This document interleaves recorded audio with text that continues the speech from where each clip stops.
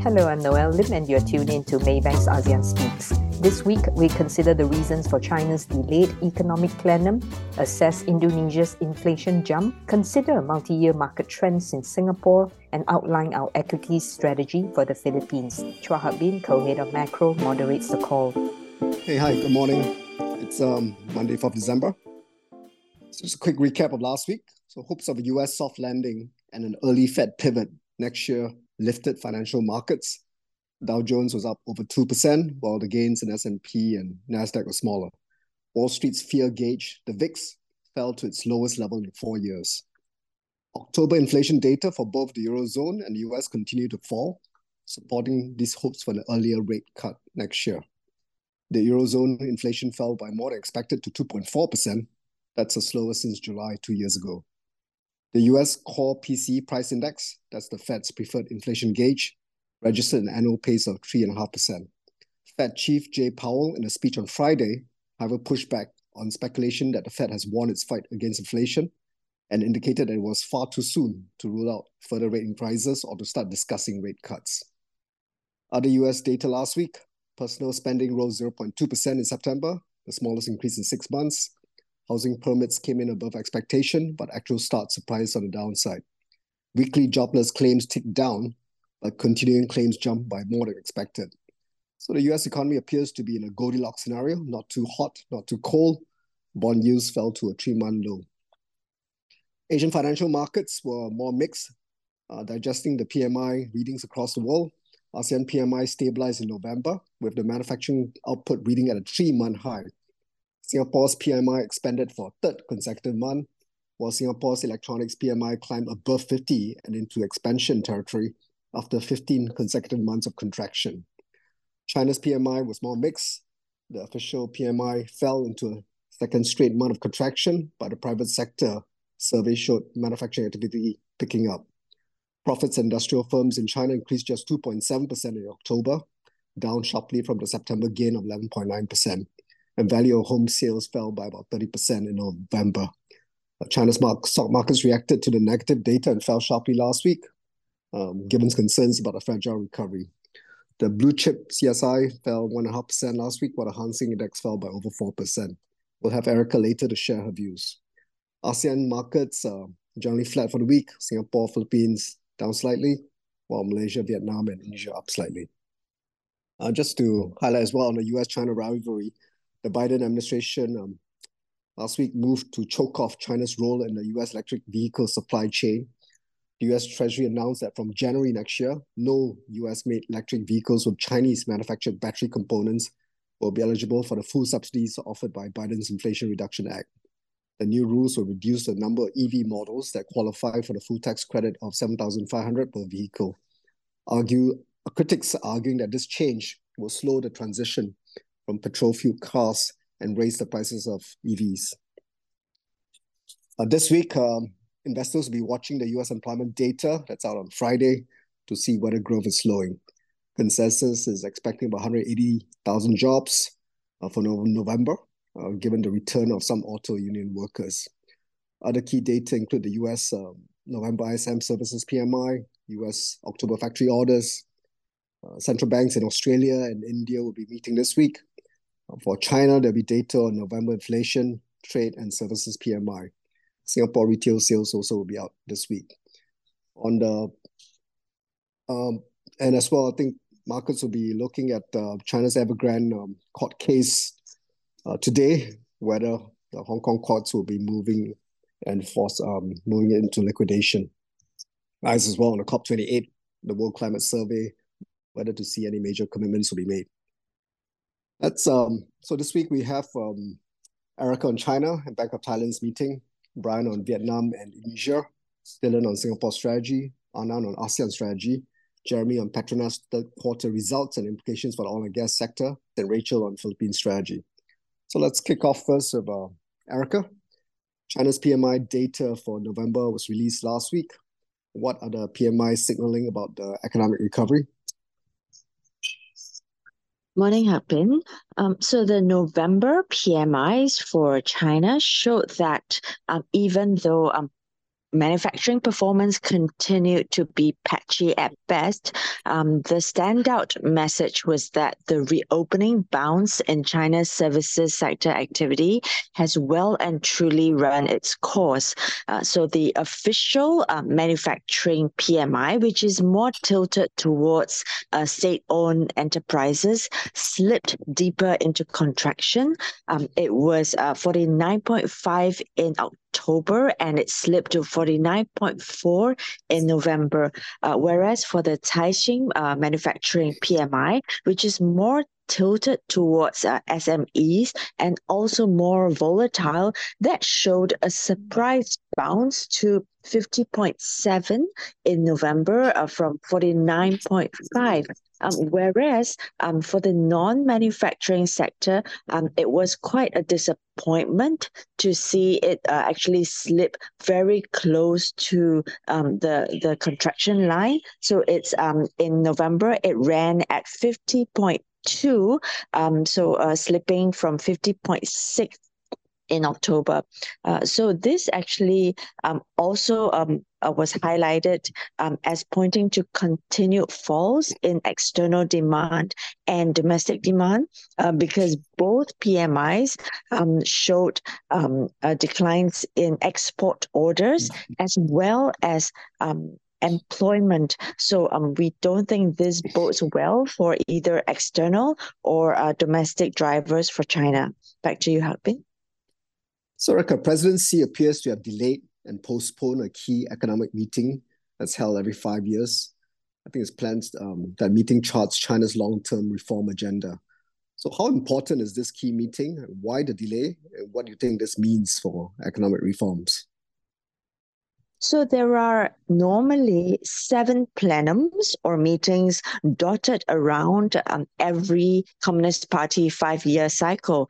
And customarily, the 3rd plenum is devoted to the economy. So, and it is held usually in November. We think that one signal out of the possible postponement of the 3rd plenum is likely that the leadership is currently preoccupied by resolving more urgent issues in the economy, such as the property market slump, as well as local government finances, and that they would like to settle these burning issues first before they're in a better position to discuss the longer-term direction of the economy. So we think it's a pity. It will be a pity if it's not held because the leadership would have missed an opportunity to communicate its long-term economic vision to everyone. Back to you, Hak Bin. Thanks, Erica. Switching over to Thailand, Bank of Thailand left the policy rate unchanged last week, but cut their growth forecast. And what are the main takeaways from the meeting? Are you expecting any more interest rate moves for this year and next year? So the Bank of Thailand was widely expected to keep rates unchanged, but as widely expected, also it expressed less hawkish sentiment towards the economy. So it cut growth and inflation forecasts, and now it sees growth actually proceeding in a more balanced way next year, driven by both investment and consumption, as opposed to growth this year, which was overwhelmingly dependent on private consumption. Also, what was noteworthy was that the Bank of Thailand actually put out 2 sets of growth scenarios as a sign of lingering uncertainty surrounding the rollout of the government's digital wallet scheme. So it actually saw growth without the digital wallet scheme proceeding at 3.2% next year. So it was a huge downgrade from the 4.4% with the digital wallet previously. Now, including the digital wallet, it sees growth coming in only at 3.8% next year. And what was interesting about the Bank of Thailand's forecast was the set of forecasts for 2025 actually sees growth with the digital wallet falling to a lower rate than the one with the digital wallet. So in 2025, including the digital wallet, GDP growth is forecast by the Bank of Thailand to come in 0.3 percentage point lower. So overall, we see that the Bank of Thailand's hiking cycle has likely ended. And going forward, we forecast that the next possible cut might happen in the third quarter of 2024. Back to you, Hak Bin. Thanks, Erica. Brian, Vietnam released a slew of economic data for November. Is the economic recovery intact? What does this imply for fourth quarter GDP growth? Morning, Hak Bin. Morning, everyone. Yes, we think that the economic recovery remains intact. We're seeing more green shoots in manufacturing and exports in the November data as external demand picks up. Industrial production growth, for instance, accelerated to a 6-month high of 5.8% year-on-year in November, with the index rising 3% from the previous month. And this is corroborated by employment data. So as of 1st November, the employment at industrial firms was just 0.2% lower than a year ago. And this compares to a 1.4% drop as of 1st October. And if you look at the month-on-month prints, headcount actually picked up by 0.9% month-on-month. And this suggests that businesses are becoming more confident about demand prospects. Exports grew for a third consecutive month after multiple months of declines. It grew by 6.7% from a year ago. Now, this was partly due to the low base, in addition to green shoots in external demand. The product split was mixed, with electronics, for instance, registering nearly 20% year-on-year growth, while garments and footwear still remain in contraction.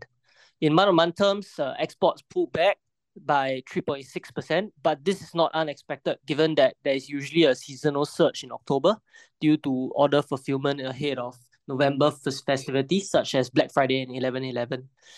Now, on the consumption side, retail sales grew by an upbeat 10% from a year ago. This was the fastest since May due to reopening tailwinds and in travel, hospitality, and F&B.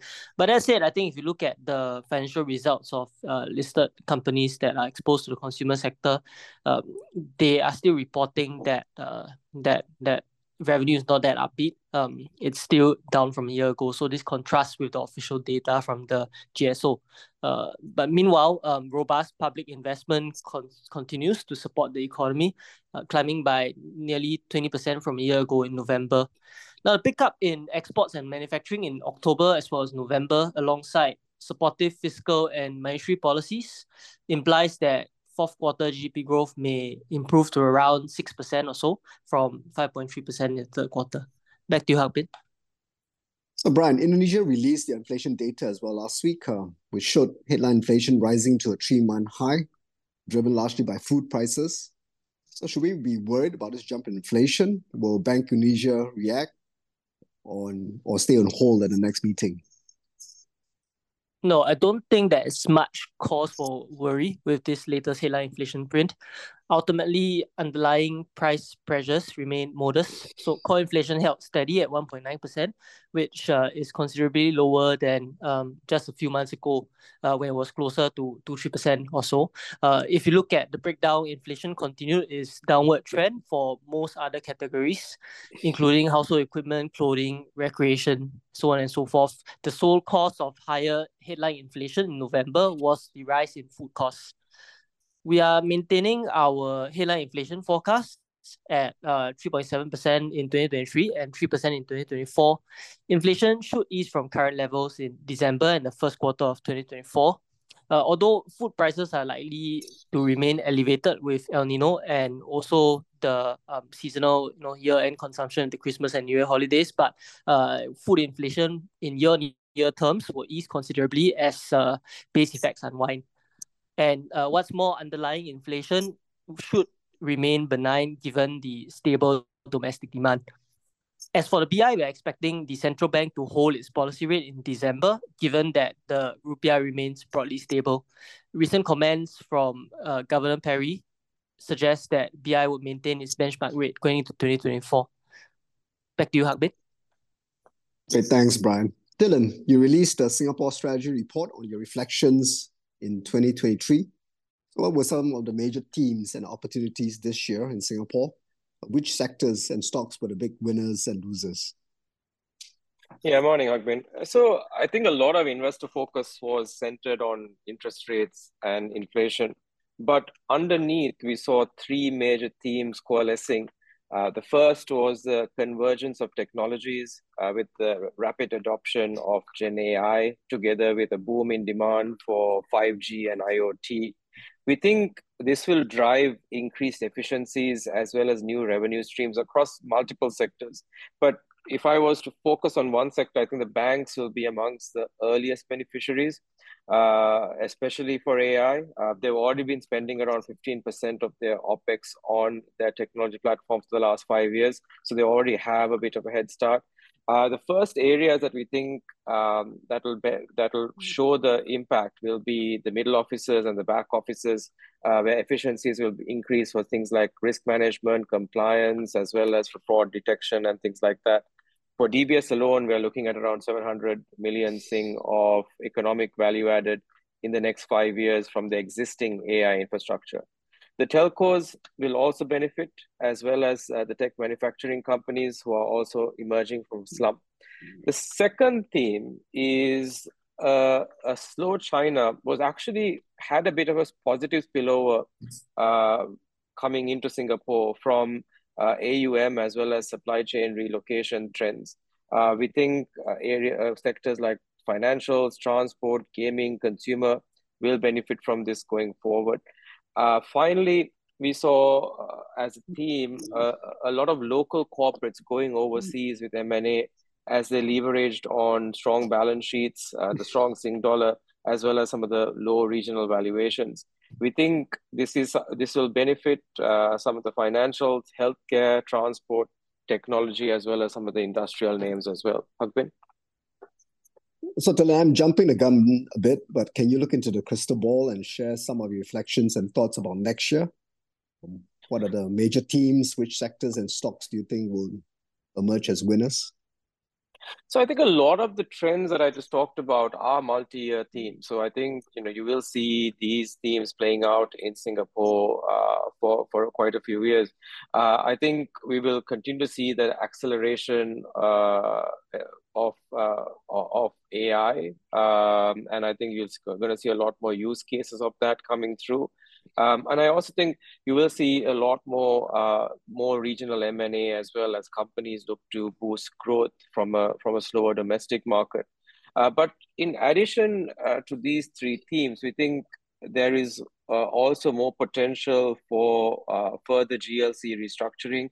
We saw that theme kind of accelerating from post-COVID, and I think there is still a little bit more of that to run.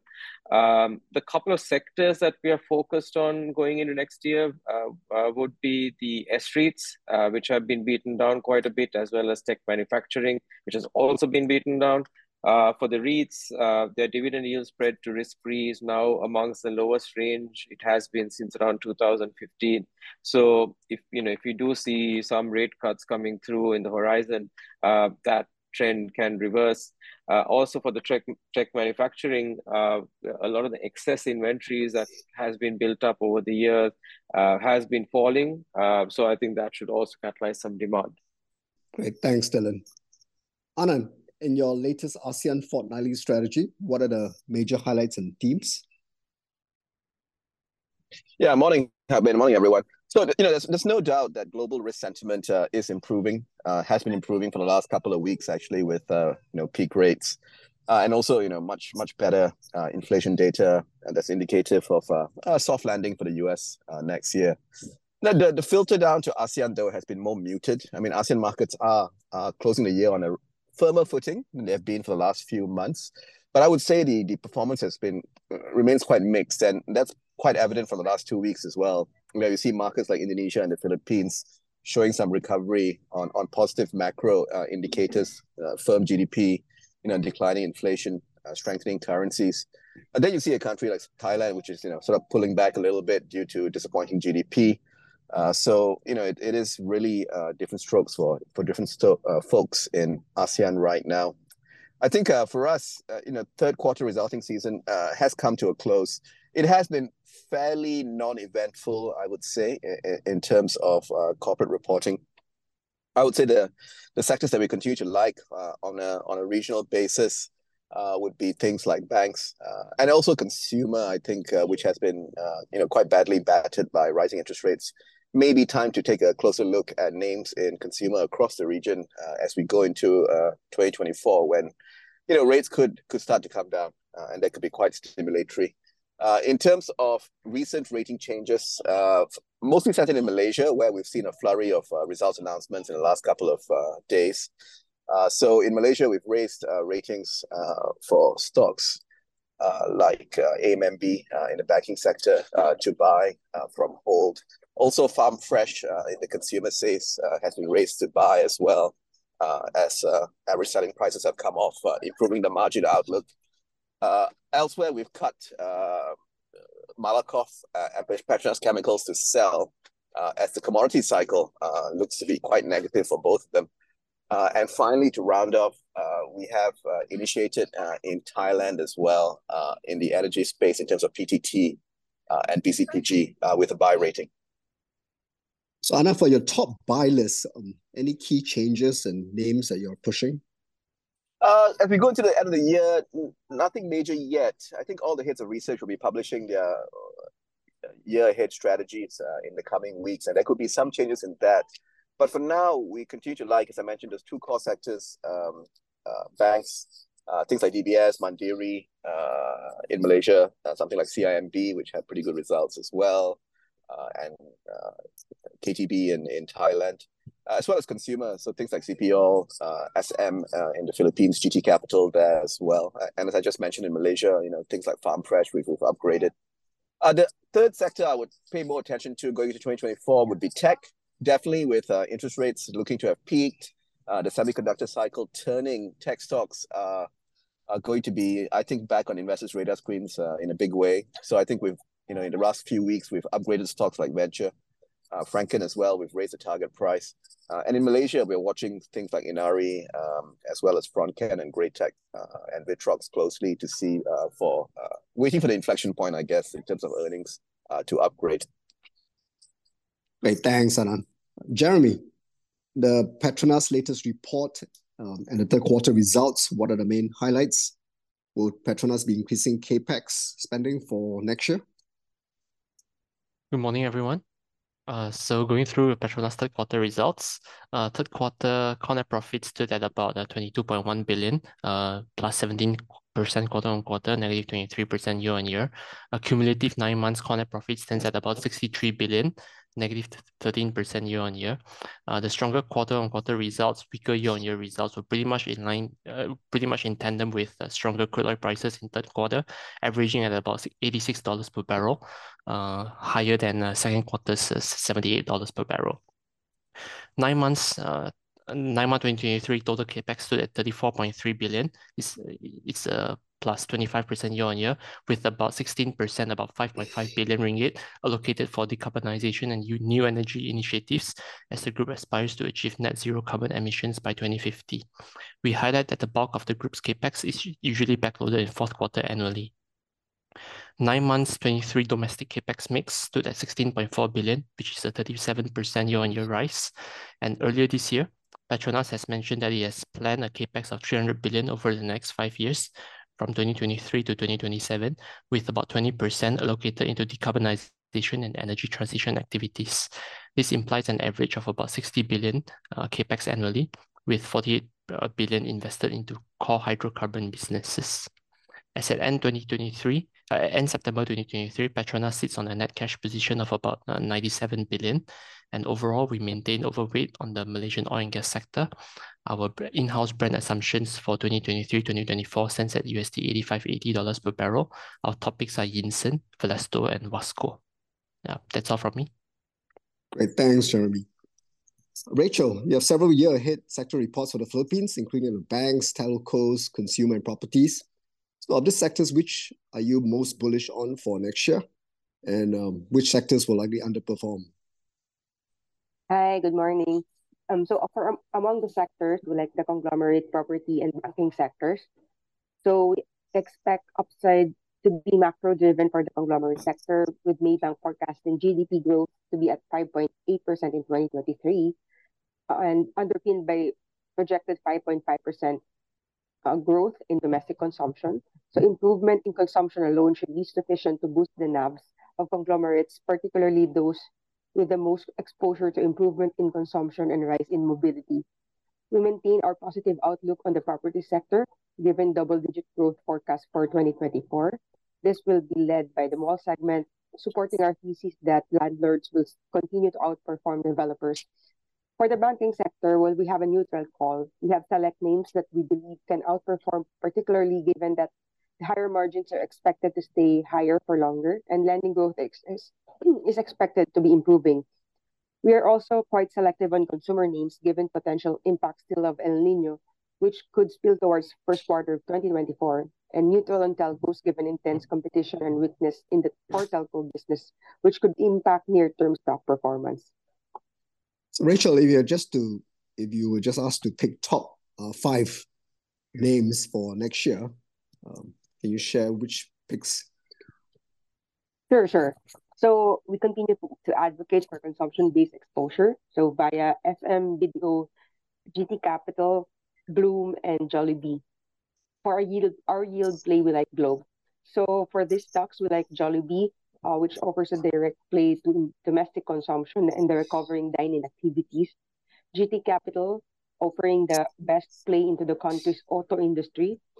Inherent low auto ownership in the country, plus the bank's more aggressive stance on auto loans should also support continued double-digit growth for GT Cap for this year and the next. Bloom is the leading casino operator in the Philippines, and its Soler is well positioned to capture industry growth, which we expect to be led by locals and permanent foreign residents. SM to be still our preferred consumer play as the country's consumption catch basin. And then, despite the neutral call in the banking sector, we like BDO as its more aggressive growth strategy, the consumer lending space, along with its high CASA, could potentially offset the drag from prospective policy rate cuts on its margins. Great, thanks, Rachel. That's all we have for today. Have a good week ahead. For more information, contact a trading representative at Maybank or access our research reports on our trading platform. I'm Noelle Lim on ASEAN Speaks by Maybank.